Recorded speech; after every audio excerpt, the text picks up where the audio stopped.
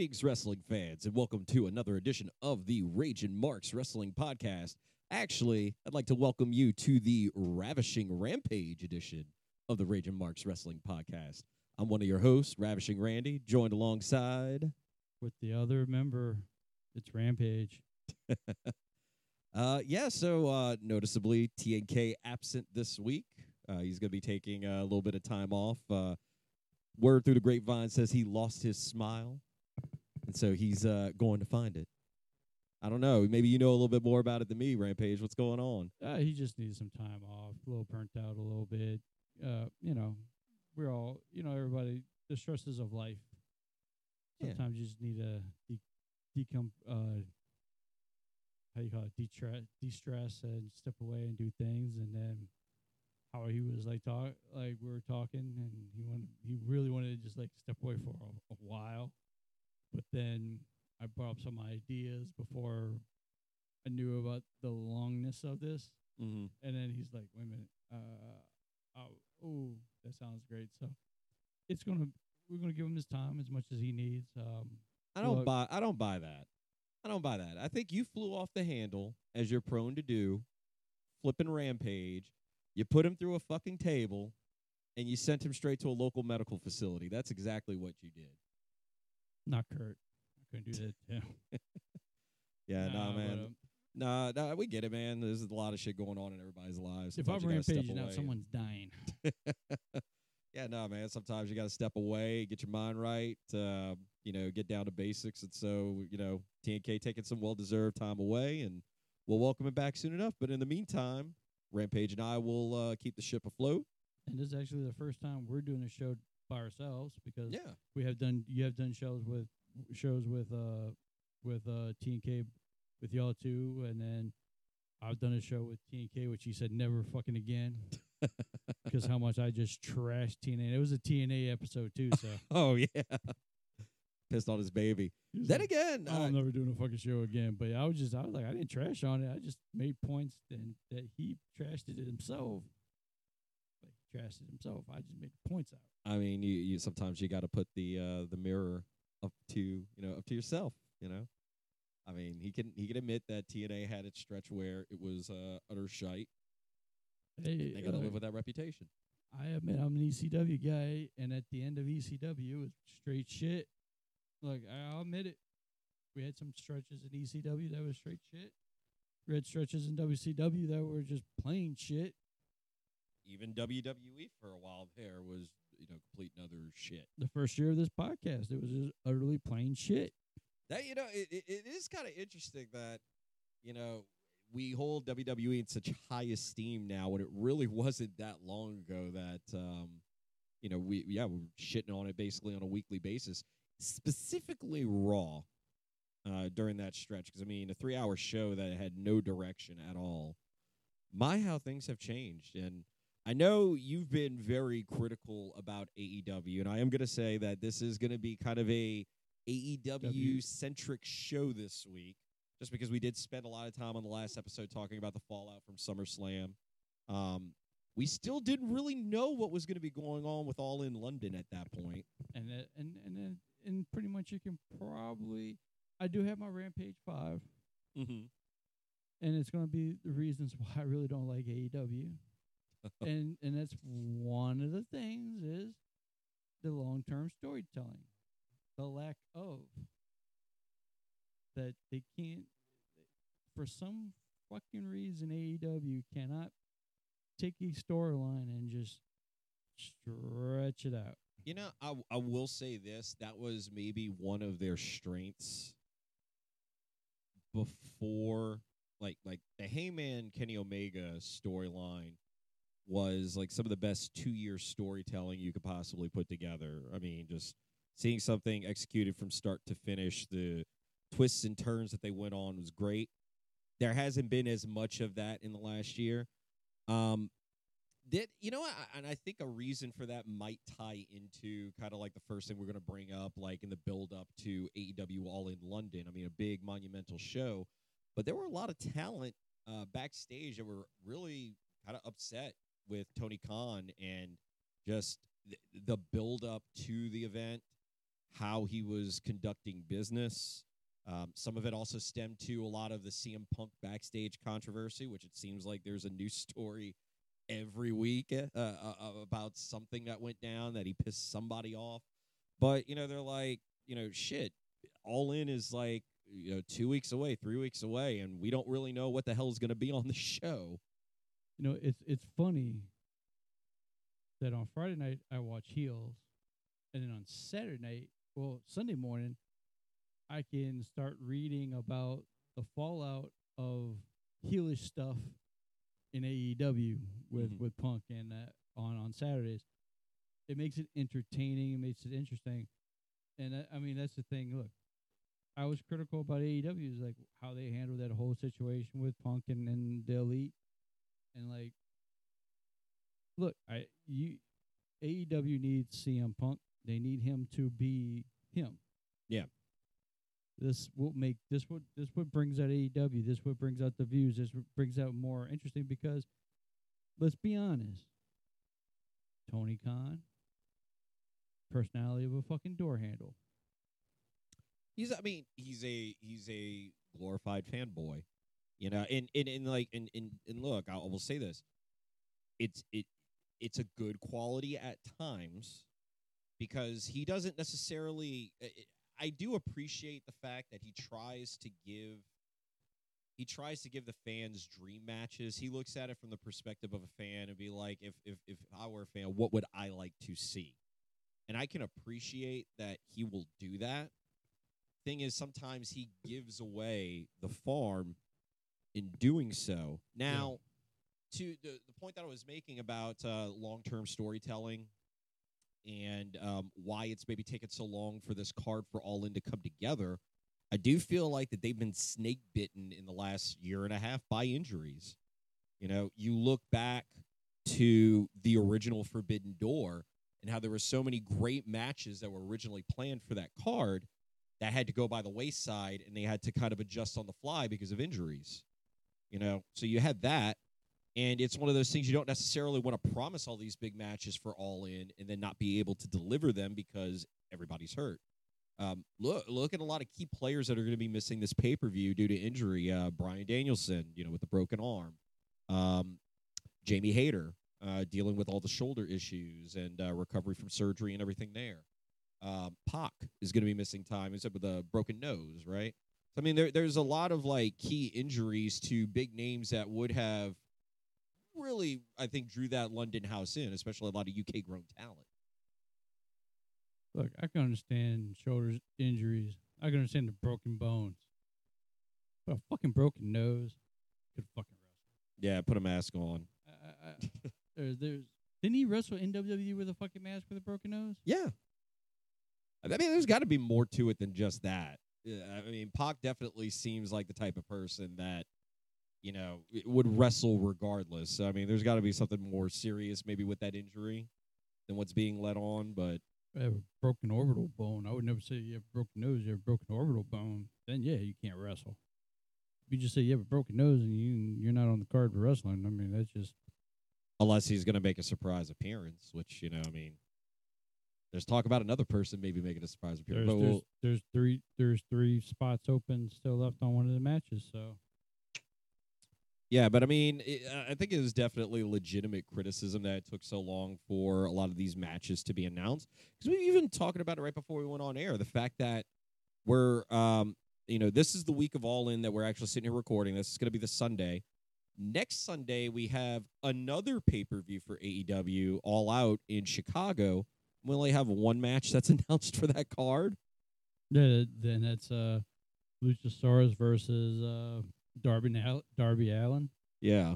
And he's in a coffin match this Sunday. I'm like, are you that premature? Because he might get hurt. Right. He wrestles and everything. It's. I think it can be a legit criticism, especially. We were talking about this months ago. We're like, okay, if they're doing All In London, there's no way that they're going to be doing another pay-per-view like right after. And then sure enough, it's like, no, they're actually going to do it. So, it's like, okay, then is All In London going to be treated like a glorified house show or they're going to go all out for that. And if they do go all out for that, how do you do back to back big pay-per-views? How are they doing the bet? Are they paying like you gotta pay for both? Are there two separate pay-per-views? Or are there Yeah, no, two separate pay-per-views. You got to pay twice. 69, 60, 60? 50-50. God damn. Yeah. I thought the same thing myself, but I don't know. It's like, look, put a good card together and convince me that it's worth watching. I think they might be trying to accomplish too much. The real focus, though, should be on this All In pay-per-view, though. Like, definitely put your focus on that all out. The Chicago crowd's going to be there. I mean, granted, their numbers, I think the last few times that they've gone to Chicago have, like, slowly dwindled. Not a lot, but, you still have a diehard, hardcore fan base that's there. So, hey, maybe they can pull it off. Let's go ahead, though, and dive into the actual pay-per-view, though, because this thing, since it was announced, since tickets went on sales, it's shattered expectations. I know I'm going to call you out here because you were, I think, one of the naysayers that was like, they'll be lucky to draw. No. I have always said they would draw because they're hungry. England's hungry for wrestling. Did you think they would get over 80,000? They're fucking Wembley, yes. Yeah, they're gonna show out. It's gonna be a thing. They're gonna show out. No matter what, you can head a WWE event in Wembley, or you can have an AEW event in Wembley. It's gonna sell. It's wrestling. Yeah. They're major marks for it. They love the fucking products. They don't get it enough. They're hungry for it. There's a reason why NXT UK was started development there, because it's a market. It's there. It's a need. People want to go to this shit. So yeah, it's going to draw. I just think I took it as it's nothing to read about. It's nothing to read about. If I'm WWE, okay. Have your fun in Wembley. You can't do that in the United States. And that's the thing. Like, you can put those numbers, like any wrestling promotion, go to England and put those numbers out. WWE, yeah. We just wait till they officially announce a WrestleMania in London, whenever in the next couple years. Watch those numbers just drown out everything else that happens. Well, I'll put it like this. This is a major opportunity for AEW, and it's a matter of, okay, how are you going to follow up on this? That's why I think like doing the two pay-per-views back to back is maybe a bad idea on their end. But again, you just got to kind of wait and see what happens. Look at WWE with WrestleMania. The first WrestleMania was a success, all things considered. WrestleMania 2, not so much, but they were still tweaking and figuring out the formula. WrestleMania 3 in Detroit, granted, it was anchored by the match that everybody wanted to see. But it was really WWE used the success of WrestleMania 3 to catapult themselves into new stratospheres of financial success at the time. So, again, this is a pivotal moment in AEW's development as a brand. How are you going to capitalize on the momentum and the opportunity? That's, very big question to ask. But, I mean, this thing's been breaking records pretty much since tickets went on sale. As of August 18th, the event has set AEW's attendance and revenue record, first day sales alone. But on 18th, it was estimated that they broke the paid attendance record for a professional wrestling event with a reported 80,846 tickets distributed, shattering WWE's record for WrestleMania 32 of 80,709. I say shattered, but no, like it broke the record. But there's still a few days left and still potential for more tickets to be sold to make it even bigger. But it's estimated that as of now, just the ticket sales are over $9 million in revenue. So definitely great success there. See how they capitalize on it. I feel like the card itself is actually not bad, all things considered. I think you do have some good matches there. There's a few question marks. I was going to say, what's one big thing that stands out at you on the card as far as what is this doing here? Because I know you being an AEW critic, There's maybe a match or two on here that you're like, why is this happening? Or maybe glaring omissions, because I know that was another thing you and I were talking about before we went on air. Okay.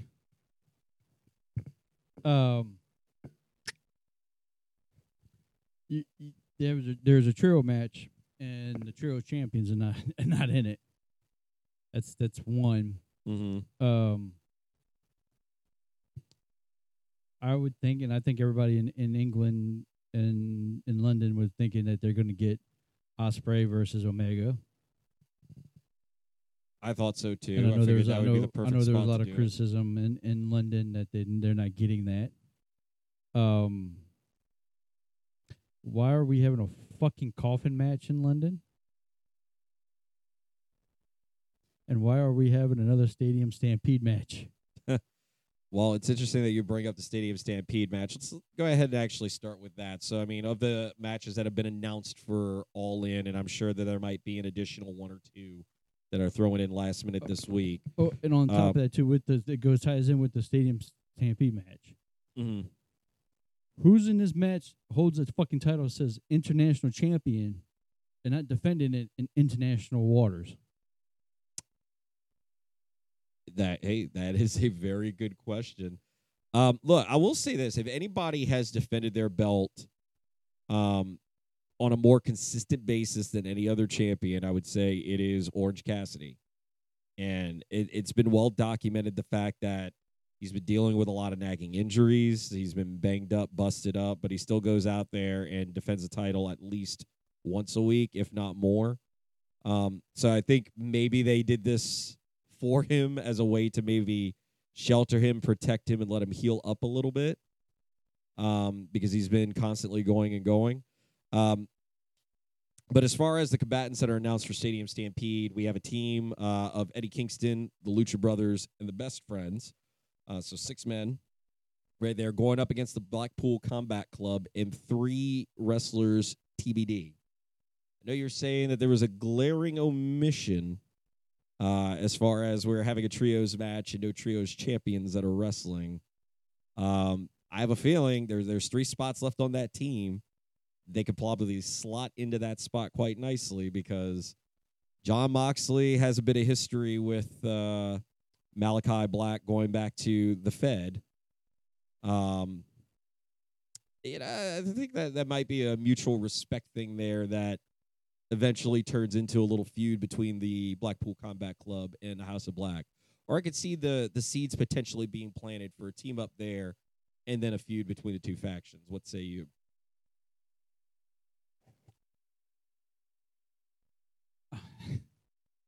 I just think that would be so out of left field. Is it though? Because I mean, like you think those 6 men are 6 men that can actually go in the ring. There's a nice combination of matches that can be had amongst each of the 3 individuals on each side. I think that you could potentially build something good there for like a program going forward. Thing is, they're both kind of heel factions, so how do you make that work? It never will work. That's I don't know. I like to see maybe Rusev in this match with Blackpool Combat Club. Because he is going through a bit of a character rework on Collision right now. They still call him the Redeemer, but he's not trying to redeem himself to his God anymore. Now he's just a one-man wrecking crew on a mission to destroy everything in sight. So,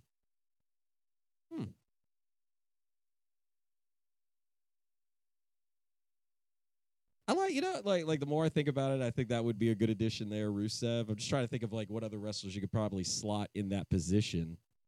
Because I think like the fact that it's 3 open spots.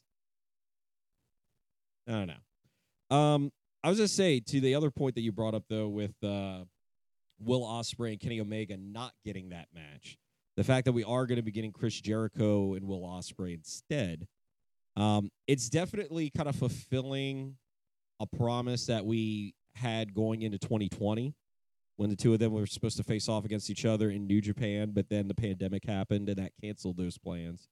So it's kind of one of those things they're maybe trying to make it right to the fans and give them that match 3 years later.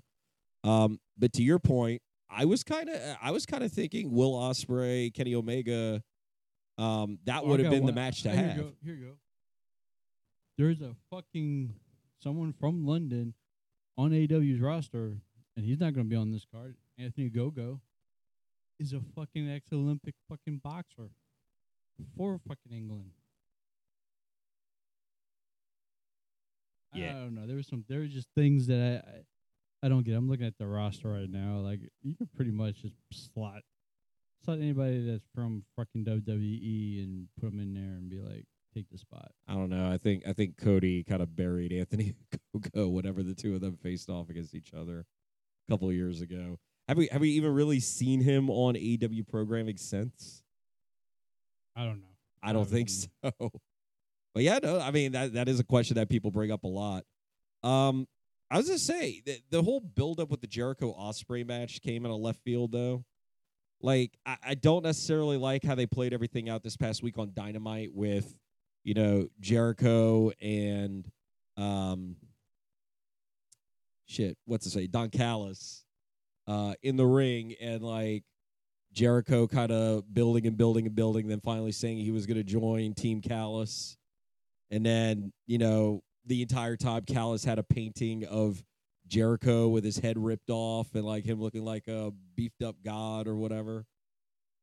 Just to me, it was like that was shitty planning and execution. But then the whole fallout of it, Takeshita hits the ring. Jericho's able to fight him off, and then all of a sudden Will Ospreay appears out of nowhere to align himself with Don Callis officially. And then Sammy Guevara comes out for the save, and then we immediately cut to video of a promo from Jack Perry. It's like we didn't even we've turned Jericho in this instance from heel to face, and we didn't even give the moment enough time to breathe to like have that sympathy for beating down Jericho, because now we're jumping on to the next thing.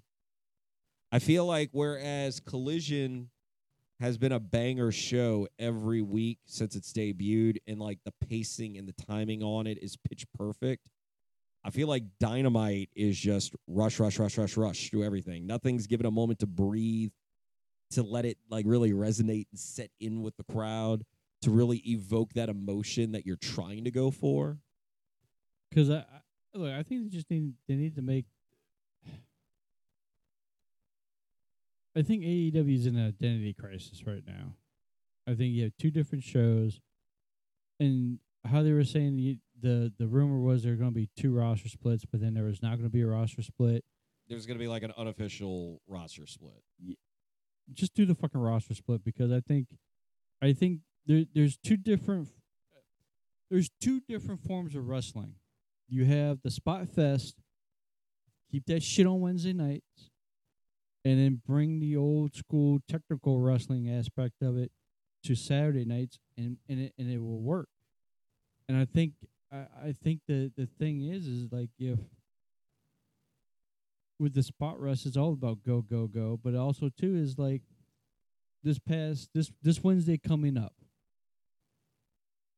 I think they're doing a show in Georgia, if I'm not mistaken. That show in Georgia, they're recording Dynamite. They're recording all three shows on Wednesday.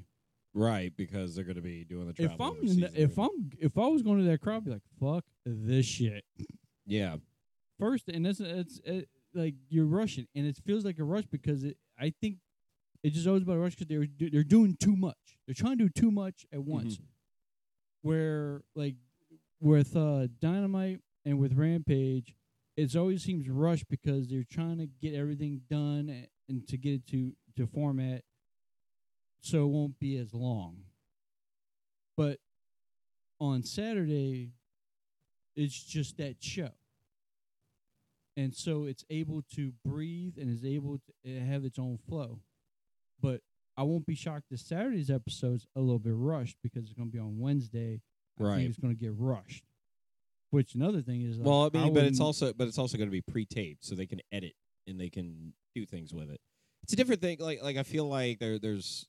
But I think you can see that if it's like that same thing with Raw back in the 90s when it was pre-taped, you can tell that you still don't get that luster that the Well, crowd. yeah. That Well, you see because a big moment, that because buzzing, that crowd's going to because still you not lose that gonna be there. unpredictability factor. I mean, granted, the internet was sort of in its infancy at that point, as far as like people actually spreading the gossip and the word and everything of what happened. But like, legit, you had Nitro that was live almost every week. And I mean, they literally sit there and tell you exactly what happened at the taped Raw. So it's like, oh, you don't have to watch that. You could stay right here. But see, I think they missed the boat on that with Saturday night. Why couldn't they do a little, not a big time production, but have a small house show taping of for Saturday in London? Like, that could have been at something that you could have sold. Or not even necessarily in London, just like anywhere in the UK. Well, I think you do it in London. You can do it like. Should do it in Ireland. Do it, whatever. Technically, Wembley's a little bit not in fucking London. Yeah. So you can go down like to the O2, or you can go to just something like a smaller venue and have something more intimate and have like do something, but have it taped and do like have a show there where you don't have to put this poor Georgia crowd on Wednesday. I'm gonna feel bad for them. First thing, there's nobody in the seats going to be for hour 6 of this shit. Yeah. So like I just think I don't think that it's such a rush, and I think that's one of the things that I dislike about Khan is that it's like he's doing too much. Yeah. It seems like he's trying to put 20 years of the business of trying to make a legacy that's like a 20-year legacy into fucking just 2-3 years. And it's like you gotta let it kind of grow. I'm genuinely curious, and I know we kind of talked about it and touched on this, but like, why you don't use like Jacksonville? Kind of like how NXT has their setup at Full Sail, Orlando. I don't get why you can't use Jacksonville for like your Rampage, and that takes the place of, I mean, not even necessarily dark, but you could film in a sense like several weeks of programming right there, like in Jacksonville. Exactly. And run that on Fridays and edit it to where you have the cohesive stories going week in, week out. I'll go one further. Why did they stop the dark, like AEW dark? Why? What was a good reason? They were like, well, we're going to do Collision, and there's going to be more opportunity on TV. No, it's not. What Dark was providing was airtime on YouTube of people that's not being utilized. Guess what? They're still not being utilized. Yeah, because there's still not enough airtime. No matter how they're going to put this and how other people put it, there's not enough airtime for that roster. That roster's too big. Mm-hmm. Like how we talked about WWE a couple years ago, how big that roster was, and there's no shit. They shrunk how big the that roster was, and there was no excuse why a lot of them weren't getting time on Raw. Yeah, but like now there's still not time, but they do have those other shows that's out there. They still have Superstars, or the main event. I mean, main events. I don't know, one of the two still out there. Yeah, but shit, you had a developmental program which was being filmed in Jacksonville. You could have kept that. Look, Rampage needs to go off the fucking air. I mean, you need to retool it. I don't necessarily think you need to take it off, but you need to take it off on Friday. But I think it's a great tool. If you were to give that airtime and put it on YouTube and do like Dark again, I think that's a better tool for the people. Well, you're not gonna take it off air because you're getting paid to put that on there. So it's like, no, collect the check, but at the same point in time, you don't necessarily need to use it to fuel storylines of like bigger wrestlers or whatever. You could use that as your not quite developmental show, but in a sense your developmental show. Well, basically, first thing, Warner, TNT, whatever the fuck company is, Discovery, whatever it's called now. They're gonna look at it and be like, well, it's Friday and their numbers are not getting any better. Because this is the same company, different owners, different people, different name. It's the same channel, the same company grassroots that didn't want to keep WCW at some point because they say, look, we could put better programming here for better numbers. Their numbers are not. Their numbers. Their time for Rampage is tick-tocking that it's going to be gone sooner than later. Yeah, but I mean, at the same point in time, too, it's 24 years later, and you don't necessarily have a lot of the same people that were in power at that time in power today. So, I mean, it's a different day, different mindset. Era. If you hear them talk about their TV deals and when they're working on the TV deals and trying to get this time slot, you know why it's so easy for them to give them that Saturday night time slot? Because there's nothing usually on Saturday nights. They don't think about it. What contract do they don't have? They don't have a college football contract. Mm-hmm. They don't have they have NBA contract for Wednesdays or Thursdays. They don't have nothing for Saturday. They can't compete with college football in the fall. There's things that they can't compete with, and they're like, "Well, fuck it. It's now like a dead period," which really is.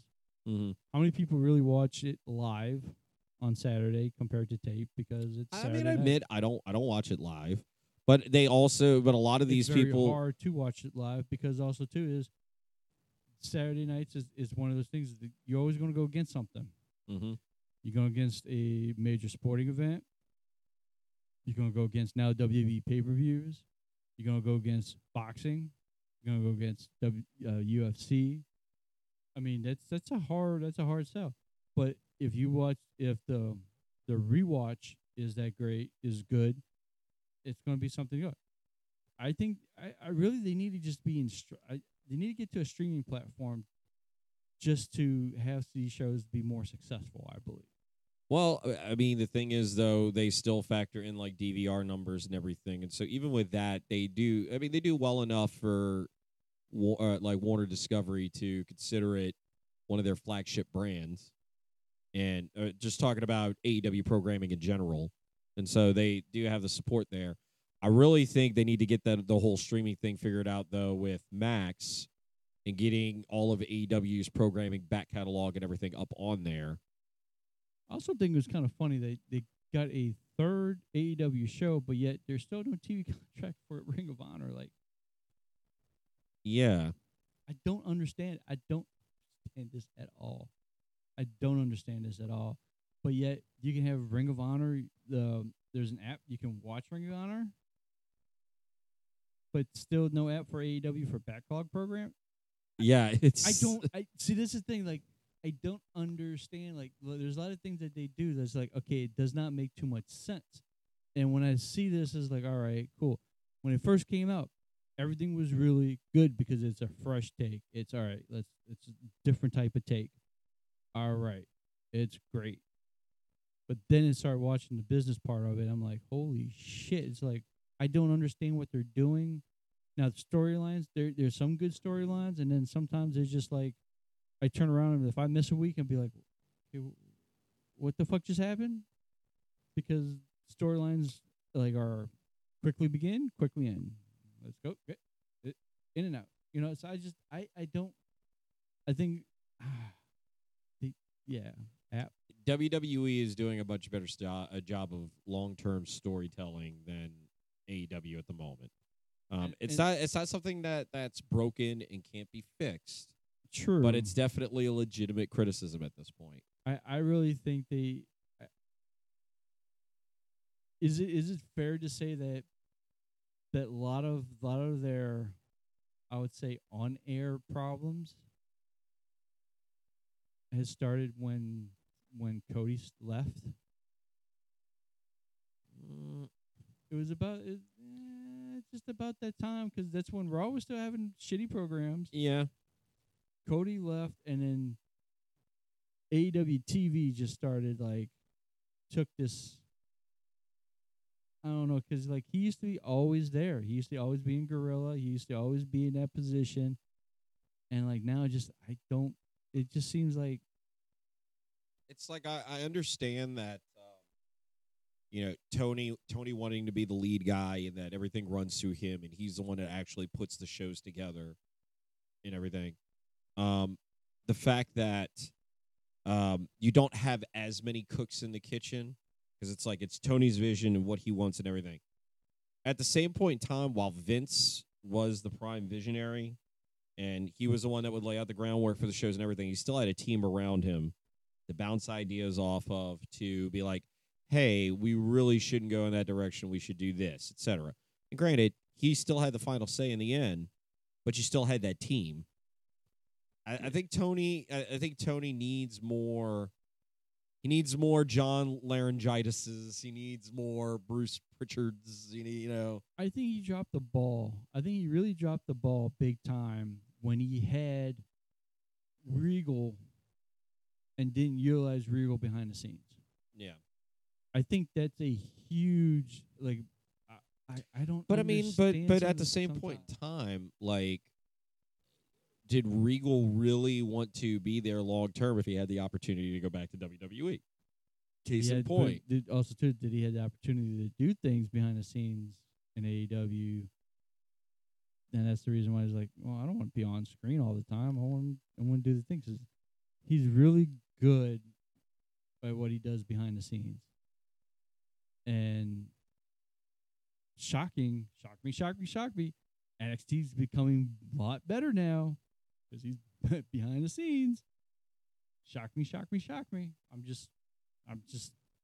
It had that down period for a long period, and now he's behind the scenes. It's like, oh shit, it's getting back good again. Here we go. Put that little William Regal magic. Yeah, I mean, to me, I think Tony definitely needs to kind of grow from this, build a team. And like I like the fact that he has his little like legal size piece of paper that basically he maps out every week of programming for like certain wrestlers or whatever. But you need to like build that on a larger scale for the rest of your talent. Because I mean, you were talking about stories that come and go and bounce around or whatever. When are we going to actually get the blow-off match between Keith Lee and Swerve Strickland? Because it feels like 1 week they're feuding, and then the next week they're not on TV, or Swerve's doing something else. And then, like, we tease it again, and then we take it away. It's like, just fucking have the blow-off match already, for fuck's sake. Like, granted, I haven't seen much of Keith Lee as of late, like, as of the last, like, week or two. So, I mean, like I said, I'm speechless about a lot of things that they do. Like, it just, I don't know. We went off on a little bit of a tangent there. I will say this. I do think Jericho Ospreay, it'll be a good match, but at the same point in time, I don't think that's the match that we should be having. And if Ospreay doesn't go over here, I'll be very disappointed in the booking, because I feel like, especially if you're making Jericho now a babyface again, you need to put Ospreay over big to potentially build to that match again with him and Kenny. But speaking of Kenny, we do have the trios match that you had also mentioned before of the Golden Elite, Kota Ibushi, Kenny Omega, Hangman Adam Page, going up against Bullet Club Gold, Juice Robinson, Jay White, and Takeshita. I tell you what, man, I actually do kind of like this whole building of a feud that we have with two factions of Bullet Club. I feel like that's another kind of storyline that's going to pay itself off, or that maybe something fans have been wanting for a while. We're finally getting build up or payoff for it. I know you're not a big Kenny Omega fan, so you're just like, Look, they got two people on one team that Cat can't really stand. I think one has potential, but God, that's the one match I'll if I do watch this, I will try to take a nap on. I know you're good for a nap, especially during those premium live events. Man, look, I'm 42. I'm tired. Shit. I'm tired. Dude, I came home from work today and I took a nice little 30, 40-minute siesta. So no, I feel you, brother. I was sitting at the computer working on something and I passed out twice. I was like, it just happened. Shit. I was going to say, probably one of the matches that everybody's looking forward to, and that, there's maybe talk that it might be in jeopardy considering recent news developments. We have the AEW World Tag Team Championship match between FTR and the Young Bucks to officially lay claim on who's the best tag team in the world. Now this is a match that, like, when they teased it and FTR threw out the challenge, I was like, that is definitely a perfect match to have at Wembley. Then we get news breaking like a week or two after they announced that. So this is actually just a few days ago, that Cash Wheeler was arrested in Florida for aggravated assault with a firearm. That the warrant was actually issued on July 28th, but he was formally arrested fairly recently. Apparently, it stems from a road rage incident. He appeared in court and pled not guilty on August 3rd. But like the news actually got out, and there was a lot of speculation as to whether, because it's still got to go to court, if he could leave the country, if his passport was going to be taken away, etc. Apparently that's not the case, and he is actually able to go over to London and perform. But I just wanted to get your thoughts on that, because I'm not surprised that Cash Wheeler owns a gun. He is a North Carolina boy after all, but just the fact that there's this gun charge in Florida, road rage incident. It's Florida, baby, Florida. Did you say something? It's like, you're born in Florida, and the first thing you get, aside from like, the little hospital binky, you get a gun. Binky, blanket, and a gun. Florida.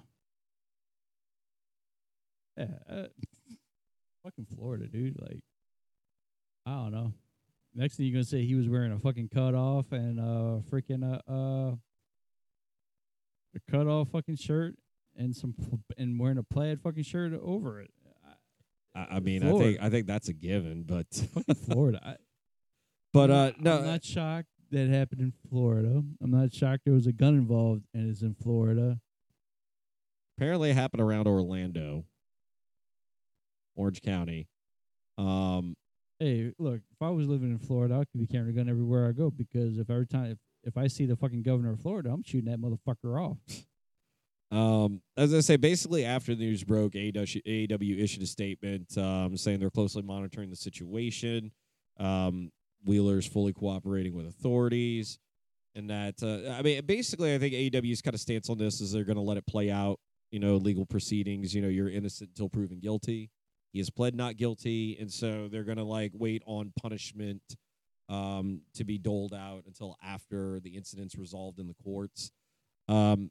It's definitely not a good look in a sense. It's like, oh shit, somebody was arrested.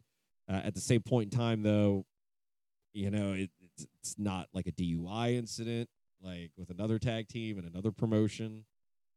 Or the same promotion. It's yeah, or that. Although they did take action with Jeff Hardy when he had his incident. He was gone for a while, and he was a repeat offender. We haven't really had any legal issues with Cash Wheeler, so it's not like he's constantly in the news. So, maybe it is one of those things. Hey, we'll give him some leniency and let this thing play out. As far as the match itself, I know I'm looking forward to it because they've put on some great matches in the past. This would be the rubber match to kind of settle the score of who is, without a doubt, the best tag team in AEW. I just want to get some of your thoughts on that. I like how you snuck that AEW part, because that's correct. Well, I was gonna say, we had a team that could definitely contend with those guys, but they're not a team anymore. So,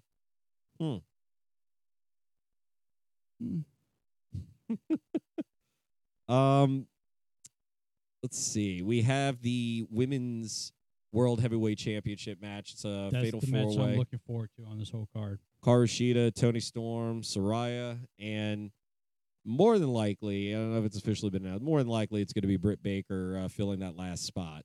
What are some thoughts that are going into this? By the way, this character that Toni Storm's kind of debuted the last 2 weeks on Collision, it's been kind of a breath of fresh air. I'm kind of curious to see, keep going down the rabbit hole with this and see where she takes this character. But I kind of like this development for Toni Storm. What are some of your thoughts? Look, this right here, this match, this is the best match on the card for me. This is the most intriguing matchup. If, I would say without a doubt, because this is not WWE, we all know who's winning the title. I mean, that's hands down. Do we? Yeah, because in WWE, you're in your home area, you're not winning. AEW, that's not the case. Yeah, nope, you're winning. So, yeah. But I'm really intrigued with the matchup with Hiroshita, Storm, Saraya, and Britt Baker. I this could be magic. I think this could be the best match on the card.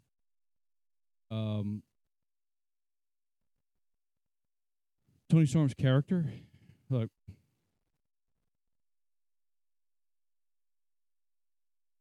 I don't know. I just want. I was on pins and needles here. I can't wait to see the more pictures on social media coinciding with the character. That's what I'm waiting for. Yeah, I was gonna say, just kind of going with this Hollywood starlet attitude and approach. I'm just curious. I'm curious to see. I want to see her do an OnlyFans approach. I'm kind of curious to see what her style and ring gear is going to be for the event. Just kind of play it up more like glamour-esque. I was kind of curious by the whole Toni Storm dropping the belt to Sheeta on like the special episode of Dynamite, but I think it does make sense here if we do that title change to then put it on Saraya in front of her home crowd.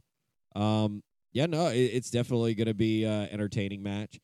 I'm curious if this is like a way that we're slowly going to dissolve the Outcast faction, though, because I don't see like Toni Storm and Saraya being in there and Saraya going over and it sitting well with Tony. And they could talk about how much they're sisters and everything, but are they borrowing from another faction? Sounds like a Judgment Day situation. Okay, you're jumping the gun because we're definitely going to be talking about that a little bit later. Real quick, because I know we teased it earlier, but the coffin match, Darby Allin and Sting versus Swerve Strickland and AR Fox. I'm just happy that Sting. Can we set the talk about the elephant in the room for this match? Did you hear the fucking comments that Tony Khan fucking made this past week about Sting's career? That his AEW run is the greatest ever in Sting's career. Yeah, no, that... What the fuck? That I'm definitely going to poo-poo. I will say it's better than his WWE run. True. Yeah, but to say it was better than some of his runs in WCW. His greatest run of his life. I'm like, are you fucking... What? No. But, dude, he's got to sell his program, right? He's got to sell his product. Yeah, 65. Only you would take that as fucking literal Bible word. I think if Tony Khan believes that, then he's drinking the Kool-Aid. But at the same point, to fucking say that though, I'm like, look, you can believe whatever you want, but I'm like, come on, to say that and actually have people think that they're gonna believe you saying that shit is not gonna happen. People are gonna look and be like, what the fuck wrong with you? Like, really? Sting never had a fucking match like Sting and Flair or Sting and Luger. He never had a match. Look, there's not a memorable match I've seen in AEW. I'd be like, damn, why is he trying to jump off the fucking stage at 65? You know, that's in my mind. I'm like, and he never did a singles match. It was always a doubles match, and he's been taken care of. They took care of him. Like this coffin match. Why? It's an excuse to get him on the card. I mean, why it's the stipulation of the coffin match? Good question. But, I mean, like, at least Sting's on the card. And I know that the London fan base is going to go gaga for that shit. So all you had to do was have him come out there with the face paint and just do some woos. And then all you had to do is have him come out. You had to have Tony Schiavone do the whole Sting! Call it a day. But, yeah. We have the match for the Real World Championship in CM Punk versus Samoa Joe. Thoughts? You're laughing over there. I'm laughing because like the real world championship, it's so funny. Oh god. Look, I'm more intrigued in it if it was in 2007, 2010ish, maybe, not 2023. But I will say this, and like to AEW's credit, if they're gonna do separate championships for each of the big shows, like if Dynamite has their champion and Collision has their champion, okay, like run with it, whatever. If they're gonna do the whole thing where eventually this is gonna lead for a title unification, I'm on board with how it's going so far because they're letting the two champions be apart from each other and fucking do their thing for a while, and eventually it will come to blows. Don't do like fucking WWE did with the quote unquote Summer of Punk and fucking blow your wad where, CM Punk wins and runs off with the belt. We crown a new champion 2 weeks later, and then CM Punk is fucking back. Like, let it fucking breathe. You know what I mean? Let the story tell itself. So whether they go with two champions or eventually it leads to them unifying the belts, I'm all for how it's being conducted so far. Because especially whether it's MJF or Adam Cole, and we will get to that match in a second, if you have them doing their own thing for a while and then you're like, by the way, there's this guy over on Saturday nights that keeps running his mouth about how he's the real world champion. Well, this belt here says otherwise. Let it organically play out. Because they could have done some bullshit as soon as Puck came back. Immediately he's like, oh, it's going to be me and MJF because that would be the big money match, blah, blah, blah, blah, blah. And that would be a big money match in fucking London, too. It would be, but I do have to say I like where we're potentially going with this, with MJF and Adam Cole, but we're still talking about Punk and Joe. So I want your actual thoughts on that. Like I said, if it was like 2010, I would be more excited about this. It's just, I don't know. If Joe would come out dressed as fucking Sweet Tooth, be all into it. I don't know. I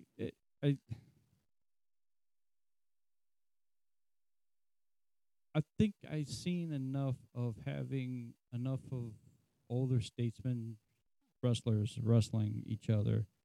I don't need to see it.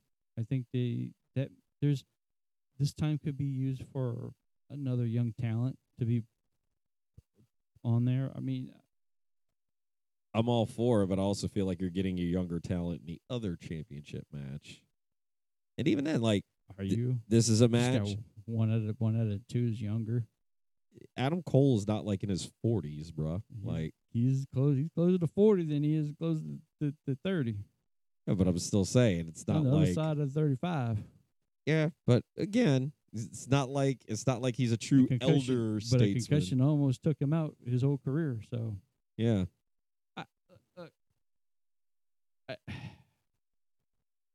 I think it's the best match. I think it's the best match that you could give Punk at a card like this, considering he's just come back. It's somebody that he has history with, worked with well in the past. It's not that, like, I don't think we're gonna have any backstage political fallout or anything from this match. It's a nice, safe match that's gonna entertain. It's gonna be a good match.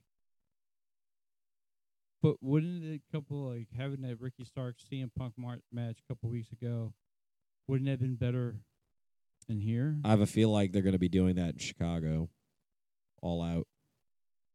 Because magically, that's when his suspension as an in-ring performer is up. I don't know. Yeah, I mean, I think this is a nice, safe match to generate a lot of buzz in London. I think it'll be a good match. I think Punk will go over in a definitive way. It won't be a small package that Samoa Joe bitched about and why we're getting the match in the first place. But I think it's a way for Joe to like cleanly put over Punk, make him a viable world champion, quote unquote. And again, keep that storyline going between him possibly facing off down the road against the winner of the main event, which we have MJF and Adam Cole that are going to be facing off with each other. Now, they're also going to be wrestling on the pre-show in the 0 Hour match. They're going for the Ring of Honor World Tag Championships against Aussie Open. Now, I will say this. Adam Cole and MJF have been some of the best programming on AEW the last couple of months. I love the storyline that they have. I love their backstage segments. I love their bro hang sessions. Like, it really has made for some of the best TV on AEW.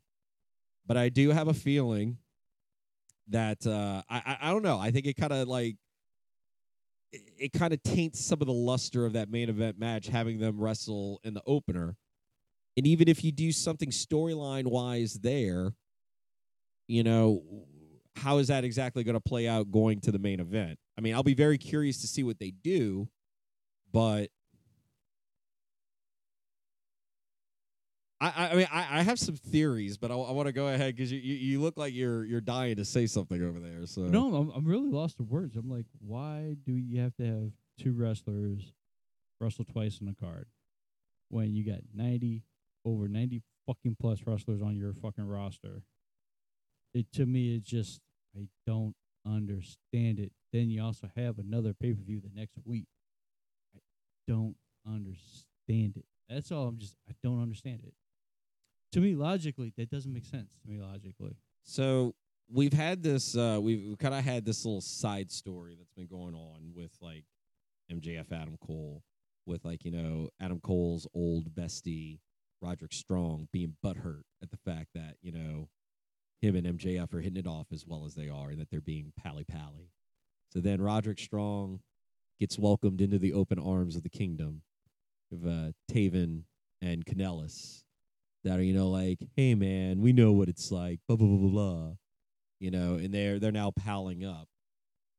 I have a theory, and I want to run this by you, especially since we no longer have Bobby Fish. Kyle O'Reilly is still dealing with, you know, his neck injury. What if we're building to like an Undisputed Era 2.0, and with Adam Cole playing like the buddy, chummy guy to MJF, showing him the power of love and friendship and everything? If this is just a slow burn to stab him in the back and join up with these three guys to build an Undisputed Era 2.0. What are your thoughts on this?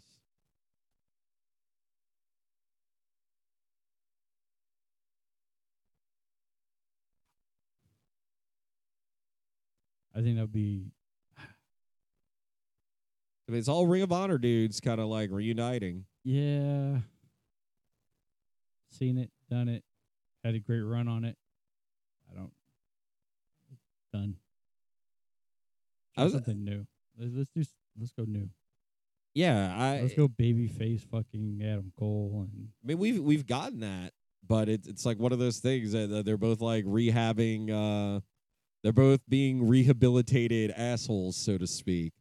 I don't necessarily want to see the two of them like feud just yet because I feel like we still have a lot more story, a lot more juice we could squeeze out of this orange. But at the same point in time, I just kind of feel like, we were talking about rushing things. Why are we having this match? I mean, like, to me, it sounds like this tag team match could have been just a tag team match. Could have been at this point where one of the two fucks up, and then that gets a feud, and we go to Wednesday night feuding, Friday night feuding, Saturday night feuding. Fuck it, let's get in the ring for your title. Let's go, and then All Out have that fucking match. Or even I just think I think you could do so much with this. I think this could go pretty much all the way into November. Yeah, into that pay-per-view, full gear. You know, I mean, there's even the aspect of the storyline about, you know, MJF gave him the contract to sign. Like, I'm giving you the match, and he signs the contract, but he didn't read the contract. So was there something that was built in there as like, got one over on you there? I mean, there's so many different avenues that you could go with this, but at the same point in time, it just kind of feels like having that pre-show match really kind of fucks up that flow. I mean, I know that the two of them are going to put on a good match whenever they get in the ring together, but like, is this whole pre-show match going to dampen the effects going into the main event? Especially when that is the main event of the show. You don't want it to be a dud. It's on the crowd home pissed. That's why I would have the women's match as the main event. But it's not going to be. I know it's not going to be because they're not bold enough to do that. But I'm just saying, you want the crowd to go home happy and with a loud pop. Have your girl win it in London. I mean, look, I would do. I'm kind of pissed that I'm going to have to work for a majority of the pay-per-view. So, like, by the time I get out of work, show will already be almost over. So I'm going to try to race to somebody's house to watch at least the main event. But I mean, I'm genuinely curious to see how some of this stuff plays out and how we build up to it after. I could definitely agree though with a lot of the critics backstage about, you know, the build up to this not being as strong as it could have been. It does feel like some of these matches have been thrown together last minute. You know, I think it was like a week and a half, 2 weeks ago, we only had 2 matches announced, and it's oh, what's the card going to be? What's the card? I don't know. But then we're going to throw the card. Pop. I mean, there was a lot of speculation of what we thought matches would be on there, and granted, some of them have come to fruition, but a majority of them, it's like definitely did not see that coming, and don't know how I feel about that. But let's go ahead and jump to the E, because I know we can't do an entire show with All Elite Wrestling. Otherwise, you probably would take a chair and take a swing at me. I was just say the whole storyline that's going on with Judgment Day. It's been very intriguing to follow, because I think you can agree with this, and we talked about it. We did not want them to break up Judgment Day. No. But I do feel like we're building towards an evolution of the faction, and that there's definitely one guy that's got to go. And I think that the big argument was like, okay, who's it going to be? Is it going to be Finn, or is it going to be Damian? Is it going to be Finn, or is it going to be Damian? And I think more and more, it's kind of looking like it's going to be Damian Priest. It's going to be the odd man out. Wondering what you think about him trying to go on a run as a babyface, and the faction replacing him with JD McDonough. Oh, man. I'm hoping there's a way that they can work this storyline where they don't have to take Damian Priest out of the Judgment Day, because the whole reason why I'm really liking Damian Priest, because I've been a big Damian Priest critic. Mm-hmm. What makes him so likable, so great, is what he's been doing in the Judgment Day. Last week, the storyline where he was like rubbing off JD McDonough, like, no, you're not part of this group. No, I don't care if you're Finn's boy. But then yet JD McDonough is the reason why they got out of that situation, out of the situations they were getting out of. I think there's enough room to add another member, but then have this still go on to WrestleMania, where it's me or you. Payoff is going to be someone has to leave the Judgment Day. Dom's too hot right now as a heel.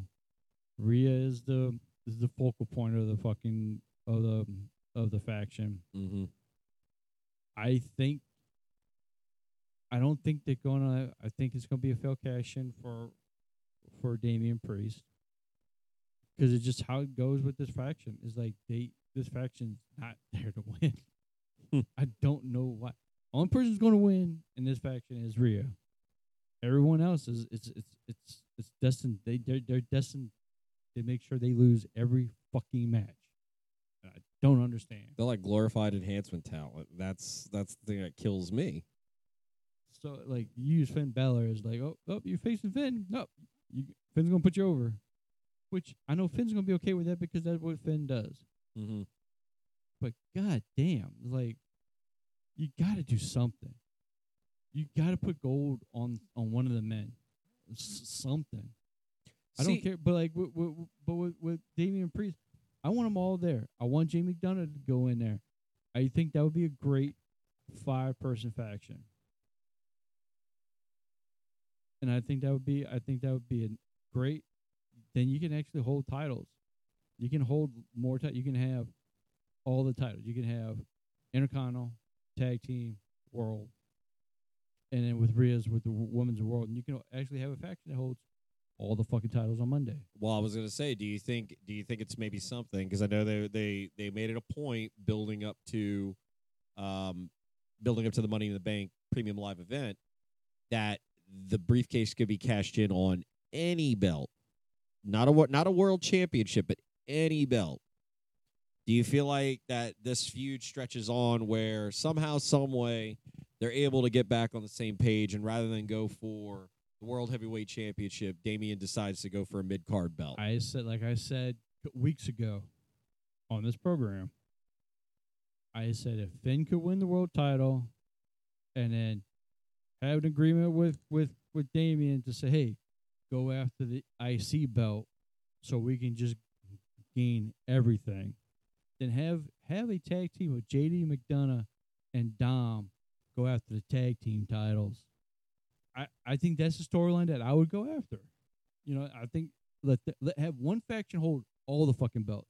We never had a faction held pretty much all the belts. Not a faction that had the women's and the men's, maybe the ministry or the corporation. Well, yeah, well, I mean, like, because you could sit there and say, okay, well, we had Evolution, and Evolution at the time had all the men's gold at one Didn't point. have no women's. Yeah, but at the same point in time, the women's championship. But did they all have the belt at the same time? That's what I'm saying. Like, yeah, I want have a faction that have all the belts at the same time. Yeah, but at the same, but again, to that point, yeah, like, you know, the women's division wasn't taken as seriously back then as it is now. It would be nice to see that. I'm not gonna shoot that down. It would be nice to see that. I just feel like at the same point in time, maybe they view Damian Priest being that next Latino that is going to dominate that market, and it's easier maybe for him to do that as a babyface versus being a heel. This is just me trying to think like WWE. You know what I mean? Like, no, they got their person they want for the Latino market. Who, Santos Escobar? Yes, and then you got Dragon Lee in NXT. That's the whole reason why they signed his ass. Yeah, but he's not on the main roster yet. No, but give it time. He's going to be there. But, like, nah. Because if Damian Priest has been there for a while now, and he ain't dominating no market, he got this, everything that he's getting now and all the fanfare is all dealing with because of what's going on with the Judgment Day. Well, yeah. I'm just talking about especially, like, the reaction that he got in Puerto Rico and everything else. And like, I get it, too, with, like, you know. They're going to cheer there for their own, no right. matter what. You know, you're Puerto Rican. They're going to cheer for you. Yeah, but like even that, like that was the catalyst for him to get this push as Senor Money in the Bank. Yeah, that's why. That's the only reason why I'm thinking that that WWE could potentially be in that position where they're like, oh, he's the guy that's going to be our. You know, deep in back in my mind, I have this dark, sinister thing that they're trying to do, and keep saying never. I keep trying not to say it. But oh my God, we're gonna have we're gonna have like a fucking NWO split, Judgment Day Black, Judgment Day Purple. Oh God, because it just doesn't it kind of seem like that? Because you got Rhea and Dom, like, you know, they more seem like more in tune with Damian, but they also like, well, but it's Finn. Mm-hmm. But it's like, but it's Priest, you know. So it's like Priest, Finn, Priest, Finn, and it just seems like there would be like, and then Jay McDonough comes in there and I'm like, all right, you know, File's like, no man, original's purple, we're gonna be black, you know, purple. I and hope that's they in my don't. back- I hope they don't do that. Back of my but- mind, that's like the worst case scenario, and that's what keeps creeping back in my head. Because last week I was just like, "Oh my god, they're going to fraction this. They're going to fraction off the faction into two different parts of the Judgment Day." I'm like, I can't handle this. Yeah, I hope not. I mean, they're making way too much money right now as far as merch and everything else for them to even fucking consider doing that.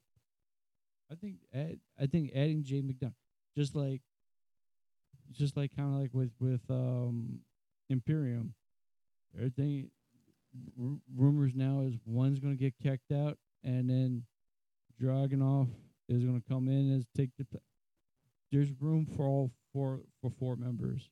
And I've also heard that Dragunov wants nothing to do with that storyline. wouldn't And blame granted, him. it could be him just saying that to like deflect, but at the same point in time, like it's like kind of goes as the antithesis to his character. I'd rather not have a Dragunov and Gunther partnership.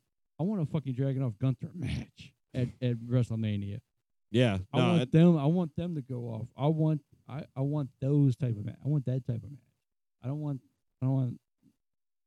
But also too, I can understand too putting Dragunov into the main roster. You got to put them with that type of group, because I think just how they do foreign wrestlers. Like it's like what they did with Castagnoli. Cesaro was his slave name. I'm trying not to say it. You guys keep saying I keep getting mad at me when I say the WWE name. But we're talking about in the WWE context. But so like if they would have done that type of situation with Cesaro, which they did, but it just no chemistry with Cesaro, Sheamus. yeah, the whole League of Nations the thing League of because Nations didn't fucking come because off it's just like, right. oh hey, we're a bunch of foreign guys that are going up against Roman Reigns, and really we're just cannon fodder for Roman Reigns. But like what they're doing with how they're making Imperium and they're making the IC title great, and then that tag team needs. I think they do before you break up that tag team, they need to run at the title. I mean, they need a legit run at the title. They need to split the tag championships again. Yes.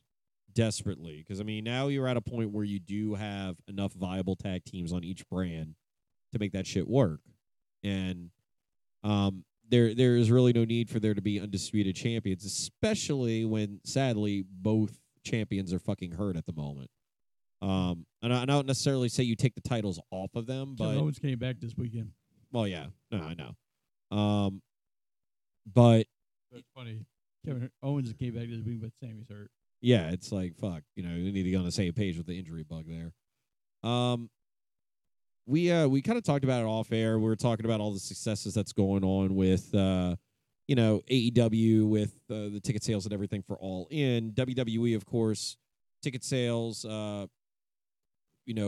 Just recently came up for WrestleMania 40 in Philly, and in one day, ticket sales for WrestleMania 40 topped the all-time gross record, 21.6 million, set by this year's WrestleMania 39.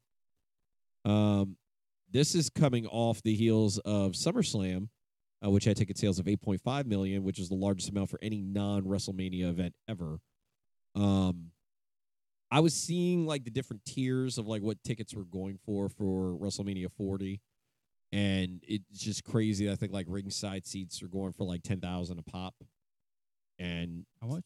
I think it was like maybe 10,000 a pop for ringside seats. I don't know if that's 10,000 for both nights or 10,000 each night. Either way, though, it's like shit. People could spend the money. I mean, like WWE commanded. People are willing to spend the money. Fucking hats off to them. We were just talking about the gross for AEW was like 9 million or over 9 million, and the fact that WrestleMania just in one day, 21.6. Definitely a big difference. And I know that AEW's philosophy is we just want to jam as many people as we can into the arena. We don't care about the price of tickets or anything. But it definitely goes to show you where the gap is when WWE can set the price, command it, and get it. And AEW still has a way to go to get to that level.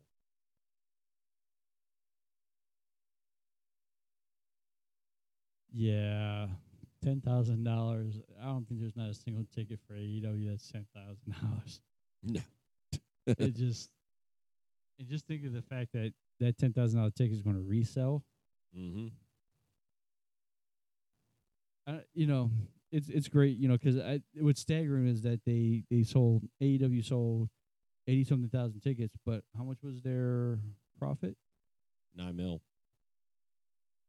Yeah, it's already what I think is already right now that the WWE will be profiting 25 million so far on ticket sales. 28. Well, right now it's 21.6. Like that's topping the all-time gross for this past year's WrestleMania. Now, I'm not sure if all tickets have sold out for WrestleMania 40 yet, but obviously that number is going to increase as we go. So, yeah, it could very well top 25 mil by the time it's all said and done. Yeah, I just think I think when you look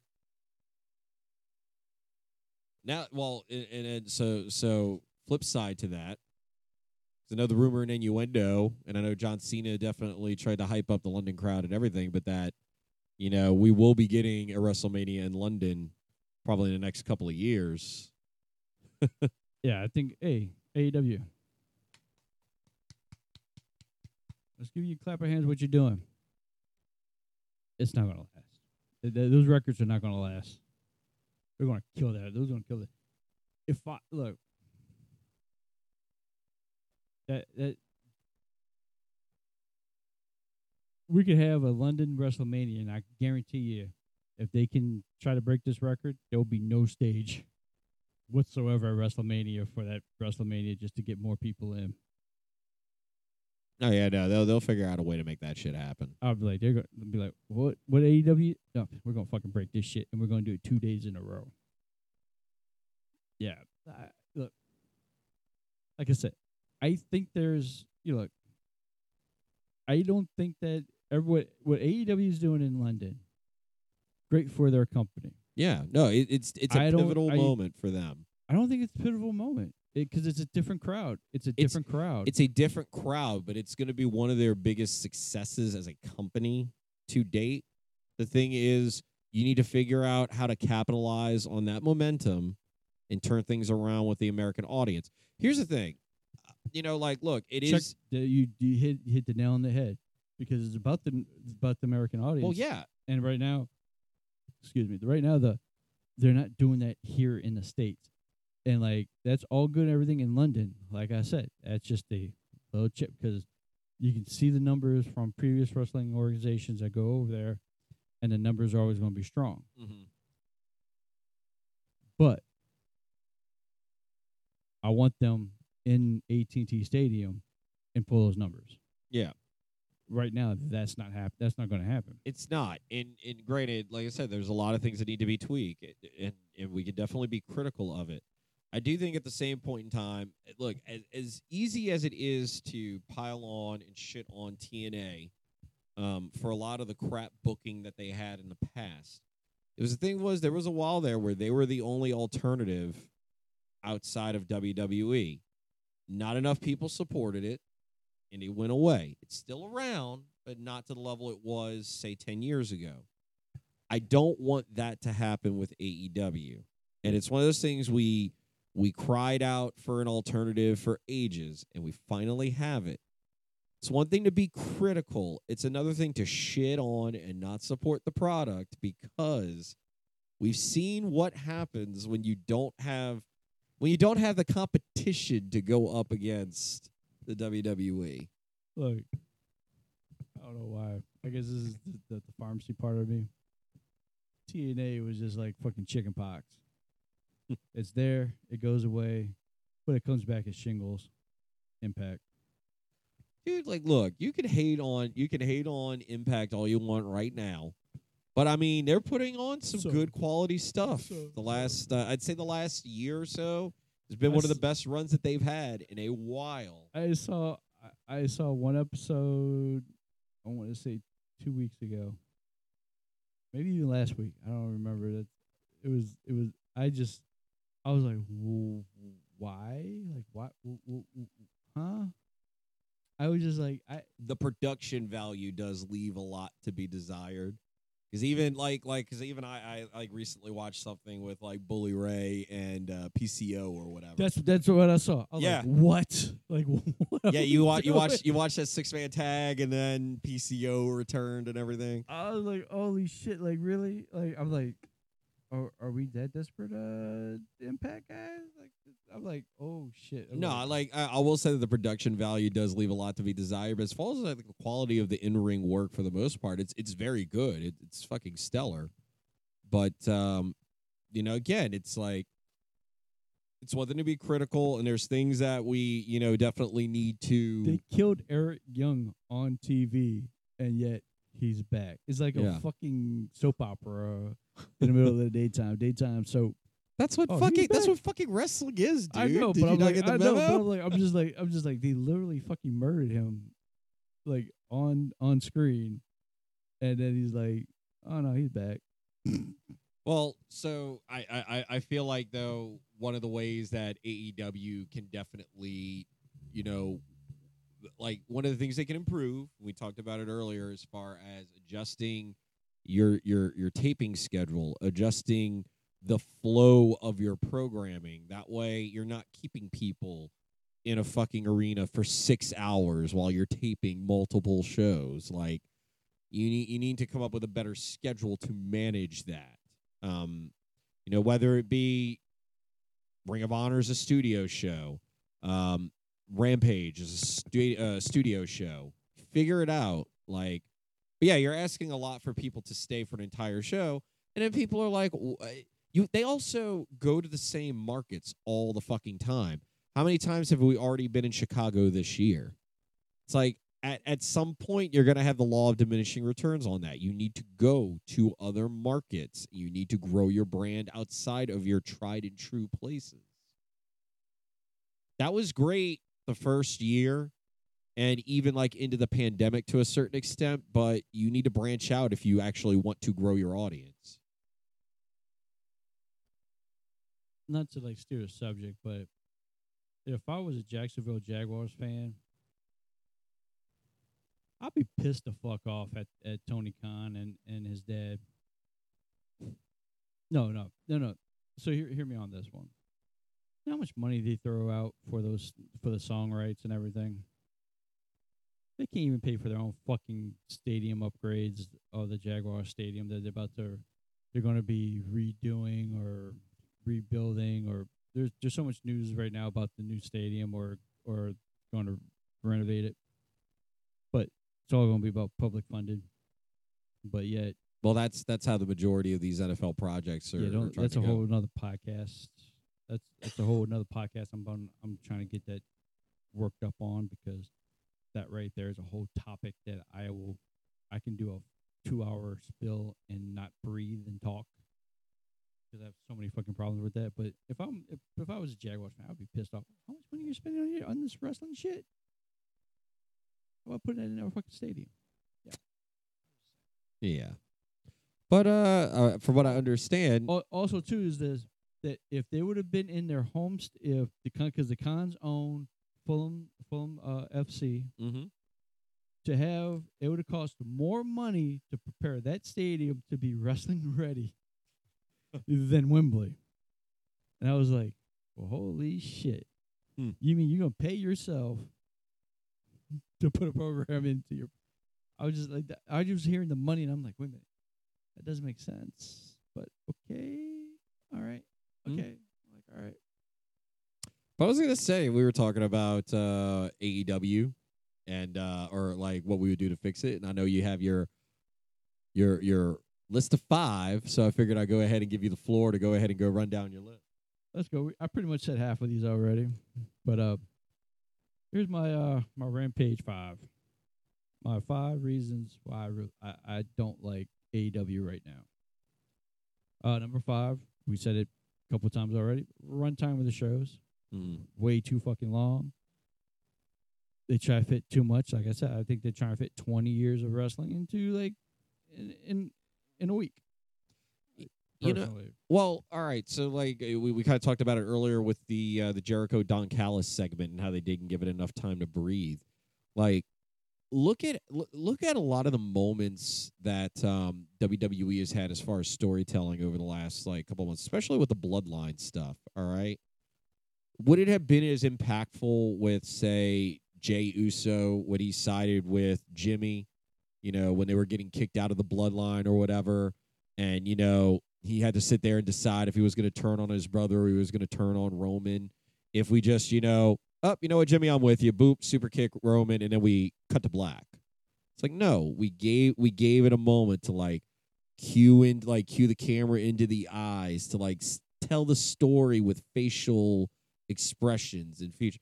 You could see the angst in Jay as he knew what he was about to do. It was like, yeah, I'm going to tell my brother he's out, but then we're going to stick it to Roman, and then like really letting the moment breathe after.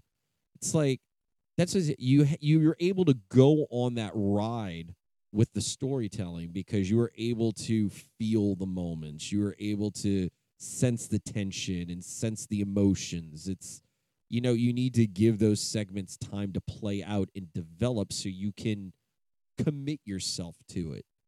And yeah, there's definitely one thing with AEW rushing over everything, and it's not just Excalibur talking 1,000 miles a minute. It's just letting those moments breathe.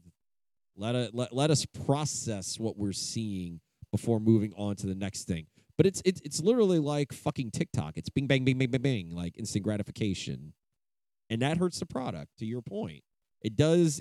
Like I'm still enjoying it. It makes me overall. Makes me want to get an Adderall prescription just to watch it. I mean, I'm still enjoying the product overall on Wednesdays and Saturdays. Don't get me wrong, but I do feel like there's missed opportunities there because you're not giving segments the moments that they deserve. Yeah, just like I said, it's just way too long, and I feel for the audience that's coming up this Wednesday because that shit's gonna be a long ass, and it's just not like a day. This shit's gonna be like it starts at 5, I believe, what I read, and they're gonna be there till like 11, to 1 12 o'clock in the morning. God, I feel sorry for kids that want to go watch wrestling, but hey, number 4. I don't think they do their pay-per-views properly. I think I know they have their 4 pay-per-views a year. Well, now 3. you can say 4, 5. Right?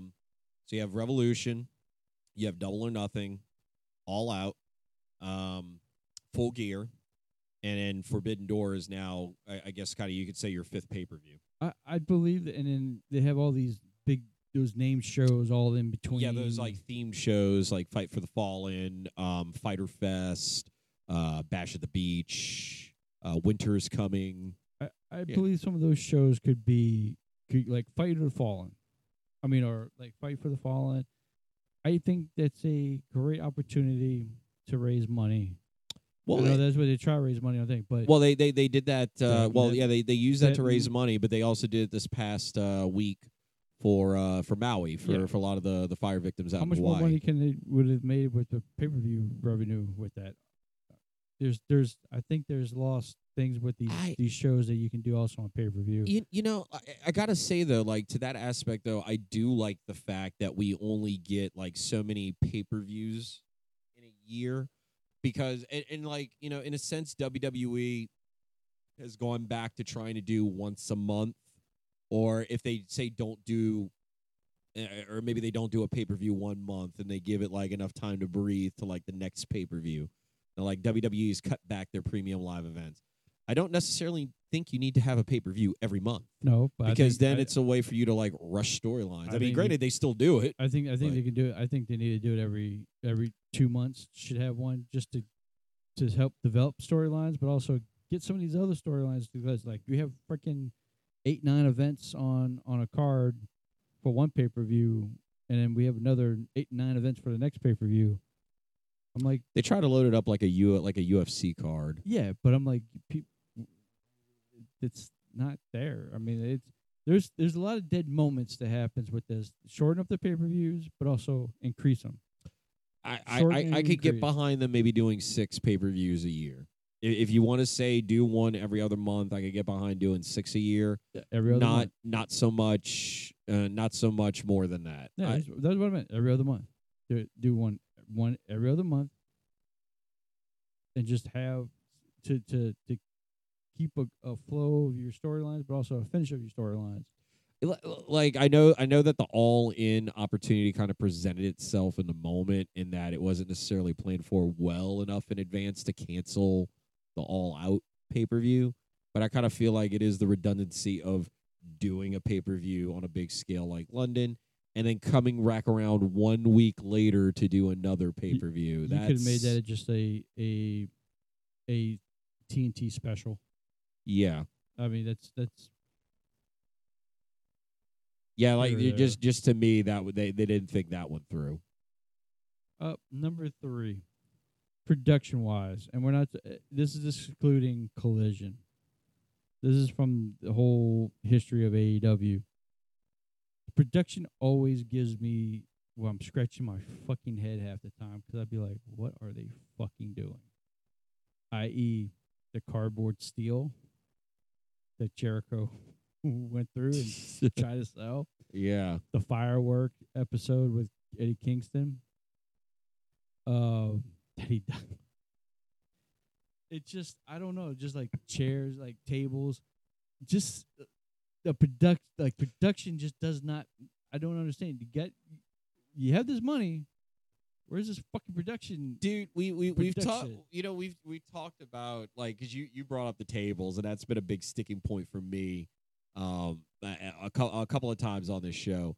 Is like, I swear to God, I'm waiting for somebody to be impaled by a fucking leg that wasn't gimmicked properly and just fucking stab someone like through the stomach or whatever. It's gonna fucking happen.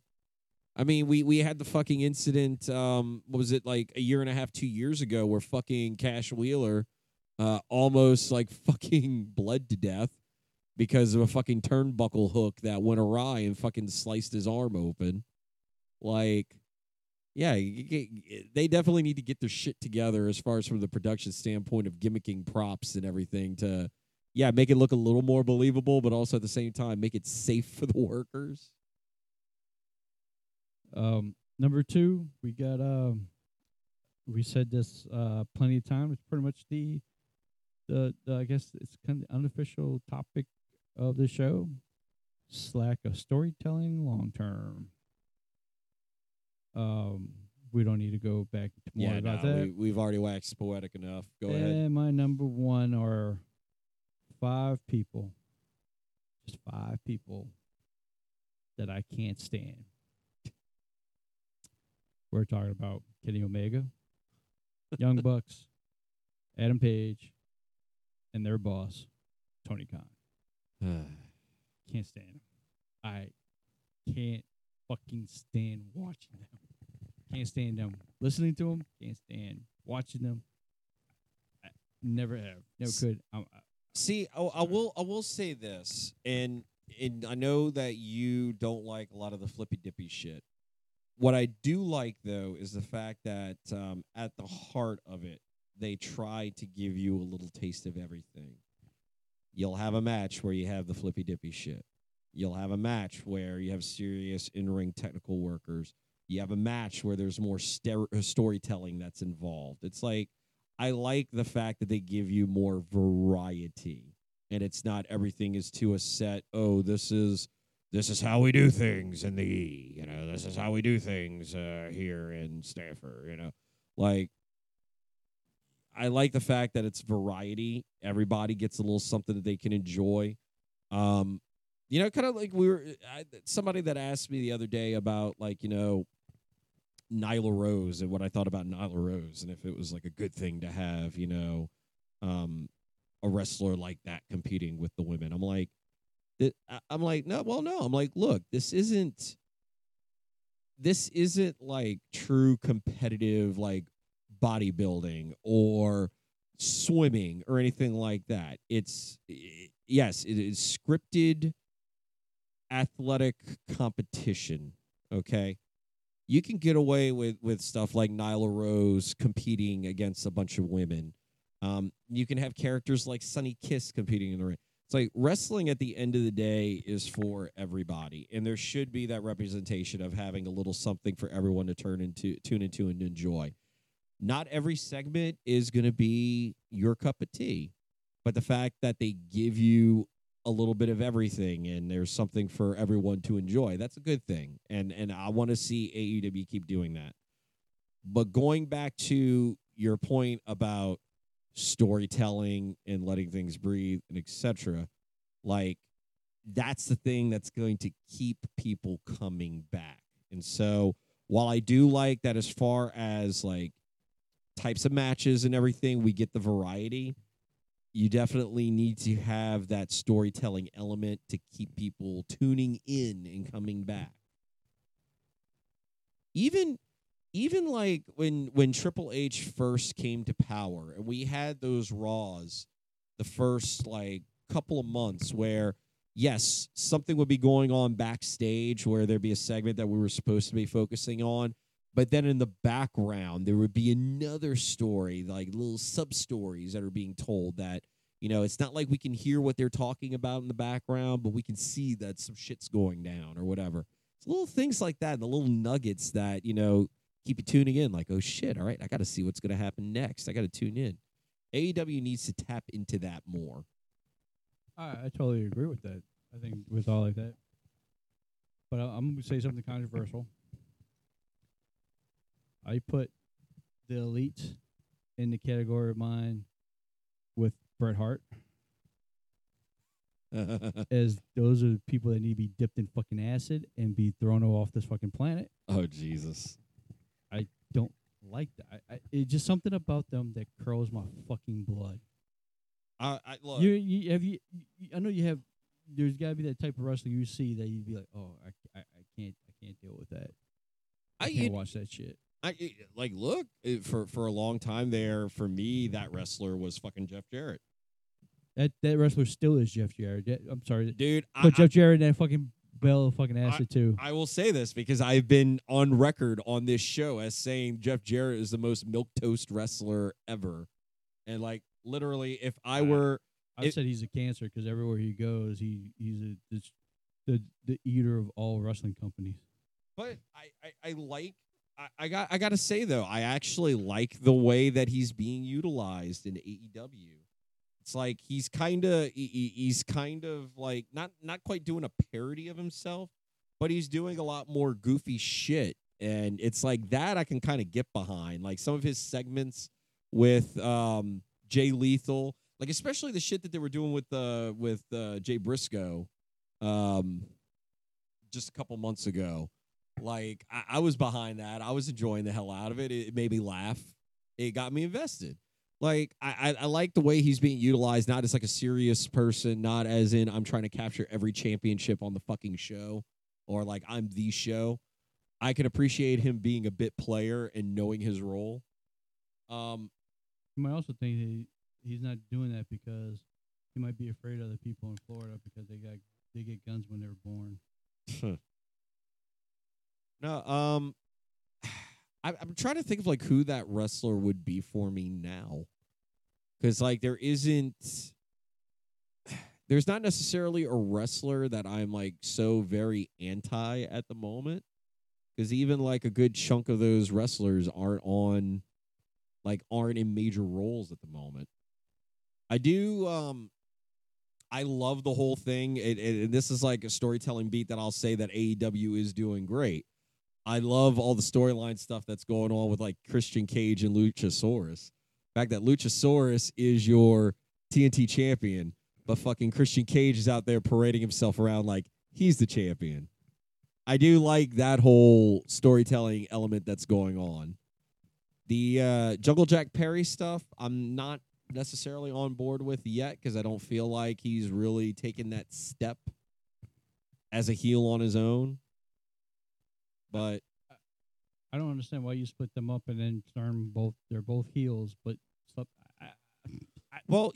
it's like you split. Well, so it's like you split them up, and you could make the argument, and Christian could make the argument the entire time that like I was right. You know, I tried. It's like he tried telling Jack Perry this from the get go. Jack didn't want to hear it, and now Jack's finally buying it, and now Christian could say I was right. But you're not necessarily having them interacting at the moment. So Yeah, so there's no wrestlers that you can't think that they just. I mean, I'm like really trying to sit there and be like, there's not. I don't think there's anybody at the moment that like when they come on my screen, I'm like, ah, shit, why is he on? Like for me, for a while there, and this was after they bungled his push. For me, it was maybe Wardlow.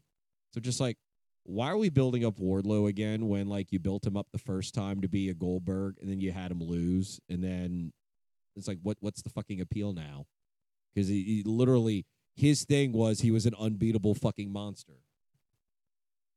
Now you've wasted it. So I mean, I don't know. Maybe that was it for me for a while because I was on board the Wardlow train and then I wasn't, and then I was like, stop parading him out for me. It must just be me then because I have like a bunch of wrestlers that from back in the day that they would come on if they come on the screen or their match is up next. I'd be like, I can't watch it. Bret Hart's one of them. I don't know. I couldn't stand Bret Hart. Still can't. I mean, like in that whole ordeal, I was a Shawn Michaels kind of guy. So, but like even like with Bret Hart, it's like Bret Hart. I can never get behind Kurt Angle. Really, really, that might be a show. Like who? Oh, dude, who you most dislike? If there was a guy, I will say this: if there was a guy that I disliked, aside from John Cena for a long stretch there, just because for obvious reasons. Maybe it would have been Randy Orton. And it was one of those things that just because he was given so much so quickly that it's just kind of like, okay, well, what is there to fucking do? Now it's just like, oh, God, he's in the main event picture all the fucking time. I just love the fact that I hate when he's a babyface.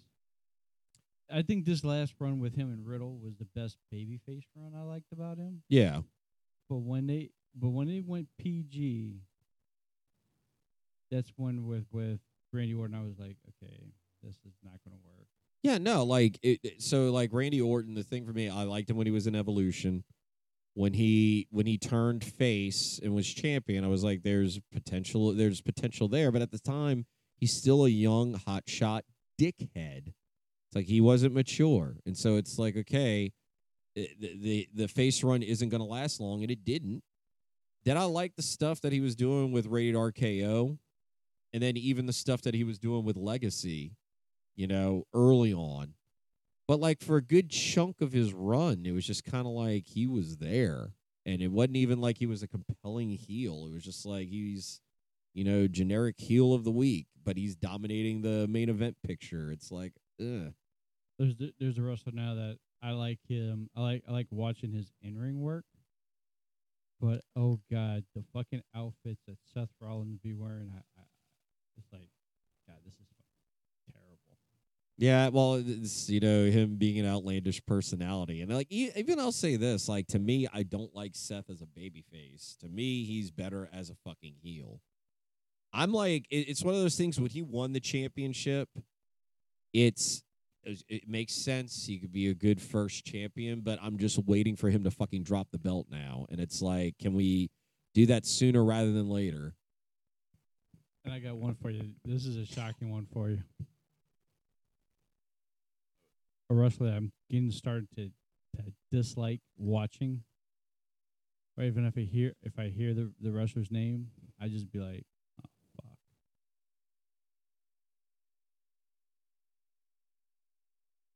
And her name just slipped my fucking mind. Her name? Ooh, okay. WWE or AEW? Belair. Bianca Belair. Oh God. I will give you this. We've talked about it on the show. I feel like she's done everything that she could do as a face, and I feel like that EST character, just being the greatest, the fastest, the strongest, right? That lends itself more to being a heel than it does a babyface. And like, I get that she gets over with the young girls and everything like that, but I feel like at the same point in time, she was starting to become very John Cena-ish, where it's like she's just... It is John Cena-ish. There's been no character development. She's the same fucking thing. Like, I was hoping that this thing with Charlotte would spearhead her becoming a heel. And actually, you know what? All right, wait. Okay, because now that you say that, and we've harped on her before, but fucking Charlotte Flair, is she a heel or is she a face or is she whatever? She's a fucking heel. Just let her fucking be a heel, and stop changing her fucking character every fucking week, because that doesn't give me. I don't know how to fucking react. Do you want me to cheer her? Do you want me to boo her? What the fuck is she? That okay? There you go. That's a wrestler that fucking aggravates me. I like watching her in ring work. Yes. I just hate watching her in championship matches. I hate watching Bianca. I hate Bianca watching her talk and being in segments where I'm supposed to feel sympathy for her, because again, it goes back to the whole, if she is the EST of everything, and why should I feel sorry for her? How's this going to work if she's a face and her husband, which everyone knows that's her husband, is about to be heel? Yeah. And actually, I love what they're doing with the fucking Street Profits right now, with the whole thing with Bobby Lashley. Her business 2.0. But speaking of Lashley, though, that was a wrestler that for a while there, I was like, I hated watching him in the ring. And then, like, over the course of, like, the last 2.5 years or so, really since right before the pandemic, maybe when, like, Leo Rush was his mouthpiece for, like, a very brief moment there, I got behind him. And I was like, you know what? I can now see, like, the hype with Bobby, and I can get on board with it. But it's like, you got to give him some shit to do. I feel like he's not doing anything right now. I don't know if it's injury related or what, but it's like he needs a program and he needs a feud, and he needs it like yesterday. Yeah, and the thing is, like, you look at that roster on SmackDown, just like, I don't see nobody. He's gonna go against for the U.S. title again. I'm like, yeah, well, that's it. I can see a feud going on once the LA Knight gets a title or something, and then have that feud go on. Well, that's the other detriment to having a guy like Roman Reigns, who he's only on one show, being the champion of said show, because it's like you and you have it just the whole thing with the U.S. Championship picture to me is just like a clusterfuck. You know, we put it on Ray, or we put it on. It's on Ray now. Well, yeah, no, I mean, we put it on Ray, but then, like, are we using it to now, like, have him feud with Escobar? Like, are we building up this jealousy angle with Escobar? I feel like they shouldn't have taken it off of Austin Theory. You know, like, if they wanted to wait a little bit longer to build up LA Knight a little bit more before putting the belt on him, like, I feel like he needs the belt before the end of the year. But, like, if we're going to if we put the belt on Ray to turn Escobar, make him heel, and have him have a run with the championship before LA Knight ultimately wins it, okay. But I feel like you already had that with Austin Theory, and I get Pretty Deadly's out hurt, but, like, I think he kind of shit the bed with that momentum post his match with Cena at WrestleMania. We could throw Austin Theory in a little mix where every time I see him, I do not want to watch him wrestle. I don't want to hear him. I don't want to hear his mouth. I think once again, I see him and hear him. I'm like, fucking John Cena. It's like, fuck, I don't need this. To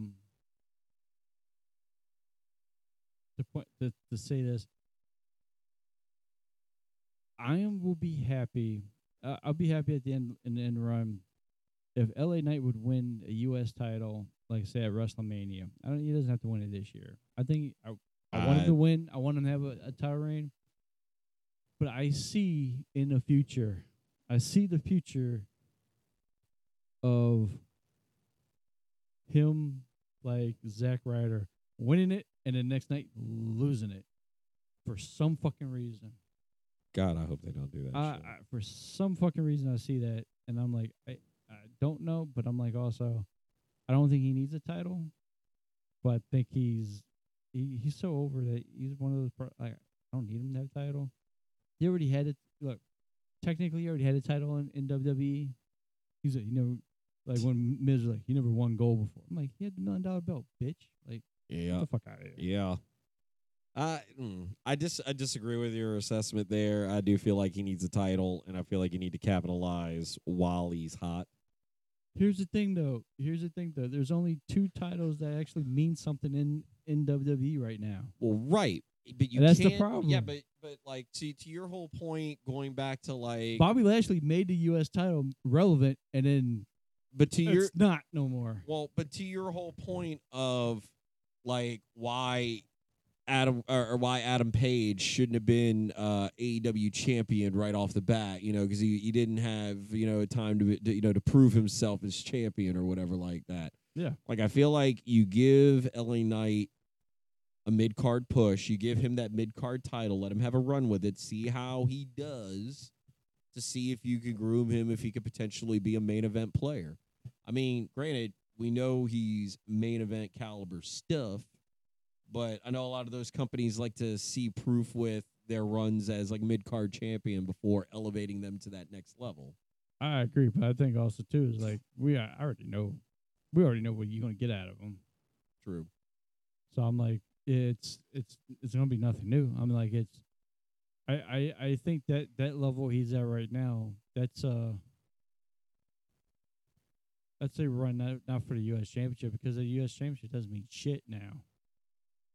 I hate to say that. I mean, look, they fucked it up with Austin Theory. With what Bobby Lashley did to build that fucking championship up is now fucking shit. Doesn't mean shit. IC belt is probably the second most worthy in the company, and Roman has both those titles.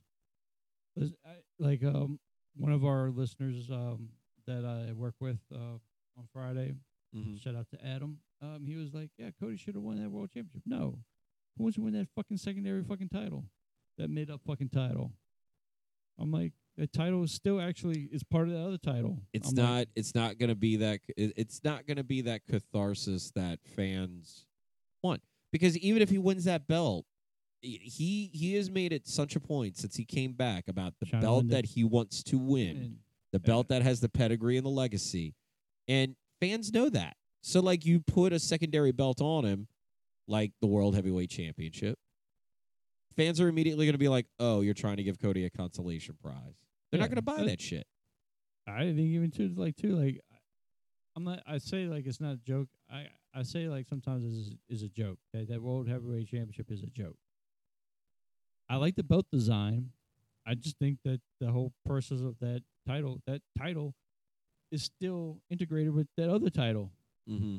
That the World Heavyweight Championship was integrated with the WWE Championship. So that part of that title is still in that belt. That title is not a full title. It's kind of like AEW's championship. Mm-hmm. There's a one that's real and one that's not real. What is the real title? Technically, the real title is the one that the champion never lost. That's the linear championship. Mm-hmm. So technically, Roman's the linear world wrestling champion. So it's like, okay, now you still got you got 2 world wrestling champions right now. The linear, which is Roman, which is not stated because it's tied into a whole different title now. It's combined into. But then this one has a whole new history. But I'm like, it's the World Heavyweight title. But you said the World Heavyweight title. That title is in this belt. So it's like, to me, like the title has no weight. It has no weight into it, and it's just like I think. WWE wrote themselves into a corner with how they did all of that. Because, like, instead of creating a new championship, they should just never unified the fucking belts in the first place. But it looks better for Roman. So it's like one of those things, they wrote themselves into a corner with it, tried to write themselves out of it. Don't feel like they succeeded on that front. Like everyone's, I've been here coming out, like people like a lot of wrestlers are saying, "Oh, like greatest of all time, Roman Reigns." No, I'll give him one title. He's a goat of. He's a goat of 2 and 9/8. Hey, He's yeah, the no, dude, best he's at the amazing kick at out. that fucking last second kick out. Yeah, holy shit. At the last tenth of a second kick out, he's a goat at that. But no, I think at the end of the day, when we look back in years from now, it's not going to match up to like a lot of the other runs. A lot of the other runs are a lot shorter. You know, Roman Reigns been in WWE for over 10 years. 10 years plus. Fucking Stone Cold was not even here for 2 years, almost, as the total run. But that run was more memorable, just not because it had a lot of highlights to it, but it was more memorable because it to the crowd. It just came out. To me, I think at the end of the day, it's going to be what with Roman Reigns is going to be like. It was just a long run, but I mean, it was just. I do appreciate them trying to harken back to the olden days of wrestling. I do feel like there should be a better balance of not necessarily doing like the Attitude Era where the fucking belt changed like every other week. But at the same point in time, the whole point of why you had those historic long runs, up until the 80s, like that's when you started to see them kind of die off. Hogan being the last one to have like that multi-year run. Is just because like again, you're now fully televised. You're traveling more. It's not like you're doing one show a month. Yeah, you're also not the only draw that the company has. Right. Normally Ric Flair and Hulk Hogan, that was the draw. Oh, Hogan's going to be in Hogan's special events. But even with like Ric Flair dropped that title so many times just to win it again. Right. I mean, you come to the greatest, like when you think of greatest of all time, I'm like, just because you held it for were you wrestling against inferior wrestlers? Not in Flair's case, because I'm saying, no. If you're holding the title for that long, like Roman Reigns is your opponent's inferior to what others were? Like Ric Flair didn't have inferior opponents; he had great opponents. Did Roman Reigns have inferior opponents because he kept this title for 3 years? That's a question. I'm always going to bring up the question mark. Is like, well, how can you coming back from having another bout of cancer and then come back like into this giant fucking run without having like some relapses or some like? Well, I mean, obviously we know he's had a lot of help with the bloodline and everything else, but you do, I do feel like that's. Like he had a lot of help with bloodline, like the bloodline, like his fellow family members, right? The bloodline that goes from the syringe into your arm. But no, like I mean, I do feel like that's going to be one of the things that we've seen the cracks in the foundation or whatever, and as they implode more and more, that's going to leave the door open for, like I said, when Cody does challenge him at WrestleMania 40. Because like I feel like that is the ultimate end goal, and there's no other way that you can do it. Whereas Cody wasn't ready before. He's just coming out of this feud with Brock. We have several other feuds for him to potentially have building up to that. You can't say that Cody won't be battle tested at that point. And also by that point, there won't really be those family members to have Roman's back because he would have basically turned all of them off by that point. He's not going to have anyone to have his back. He's not going to have a Solo Sikoa to come back out of the crowd after he'd already been kicked out of the match. Oh yeah. To give the Samoan Spike and cost Cody. So it's we're building to that, and I like the long-term storytelling from that perspective. There's that whole theme again, long-term storytelling. Yeah, but fucking 4 years. That's there's long-term and there's holy shit. This is taking too long. What was I gonna say? I hope I'm still alive by the time that Cody wins the title. You and me both. I'm gonna be 40. I'm gonna be 43. You're gonna be 43, but you're gonna finally see a Rhodes be world heavyweight champion. I seen Rhodes be a world heavyweight champion. in WWE. Well, it's kind of funny because actually the world heavyweight championship that his daddy held is actually the belt that Roman wearing. So that's the whole thing. Like, I don't understand about legacies. I don't. This is the thing I hate about WWE. Like, as much as I could harken to how I hate AEW, WWE doesn't take it back to their history. Oh yeah, look, they fudge on their history. Oh look, Roman did that. But you God incorporated damn it, what's in those belts? Let's talk about what the championship lineage of those belts that he's holding.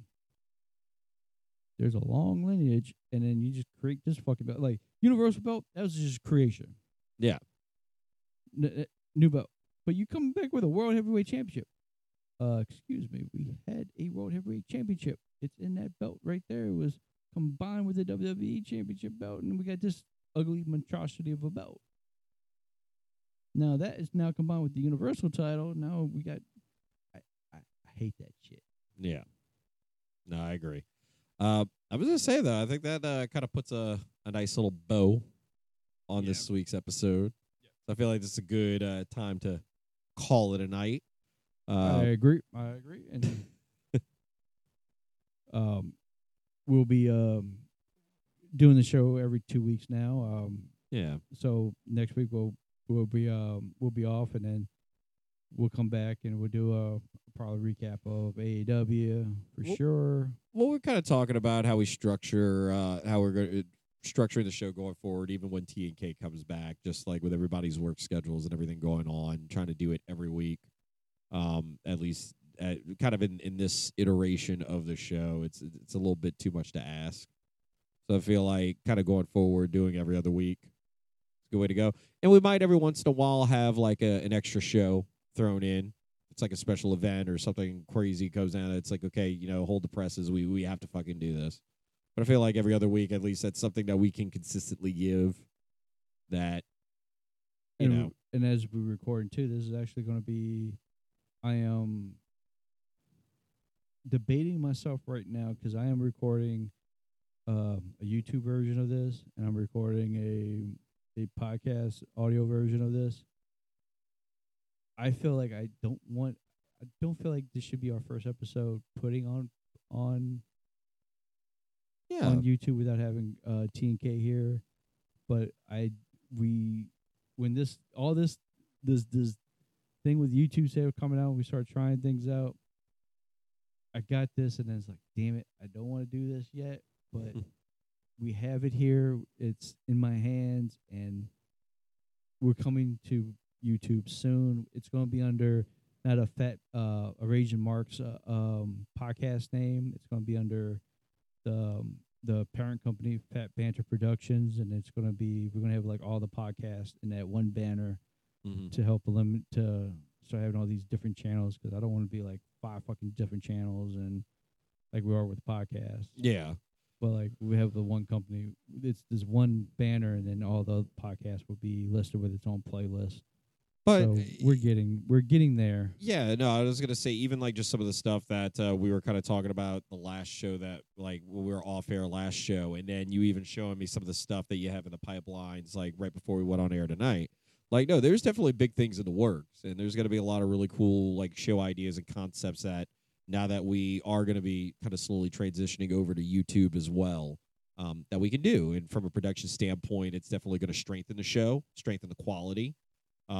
It'll be a little bit easier to follow along when we're talking about things on an audio perspective, that we can actually have those visual representations thrown up too. So it'll definitely be easier for the flow to actually see what the hell's going on. And then I know like eventually down the road, we'll actually have cameras and you'll actually get to see our ugly mugs, Well, not mine, because I'm ravishing after all, but An amazing thing, one of us is going to be probably masked. Well, you just said it's not you. Yeah, not me. Yeah, so I mean, by process of elimination, I'm gonna tell you, it's not me either. Look, more when we go to YouTube, I'll be behind the camera, running the show. We already talked about having like maybe like a Rampage cam. To have, and I will cut to me at some points, but to get on to more production wise, it's going to be a little bit more tedious part of this. So there's going to be more that part being done than being on scenes. And I know some people like, man, I'm always negative. Look, I play a heel. Let's be honest. I'm the original heel of this program. You always have to have a contrarian in the group because that's how you have good banter. But when I give TNK a hard time on TNA shit, it's just for the fuck. I never watched this shit. I don't even know what the fuck happened. But I do know what the company did, and I'm like, you know what? It followed the same fucking blueprint of other failed companies, and it's like, damn.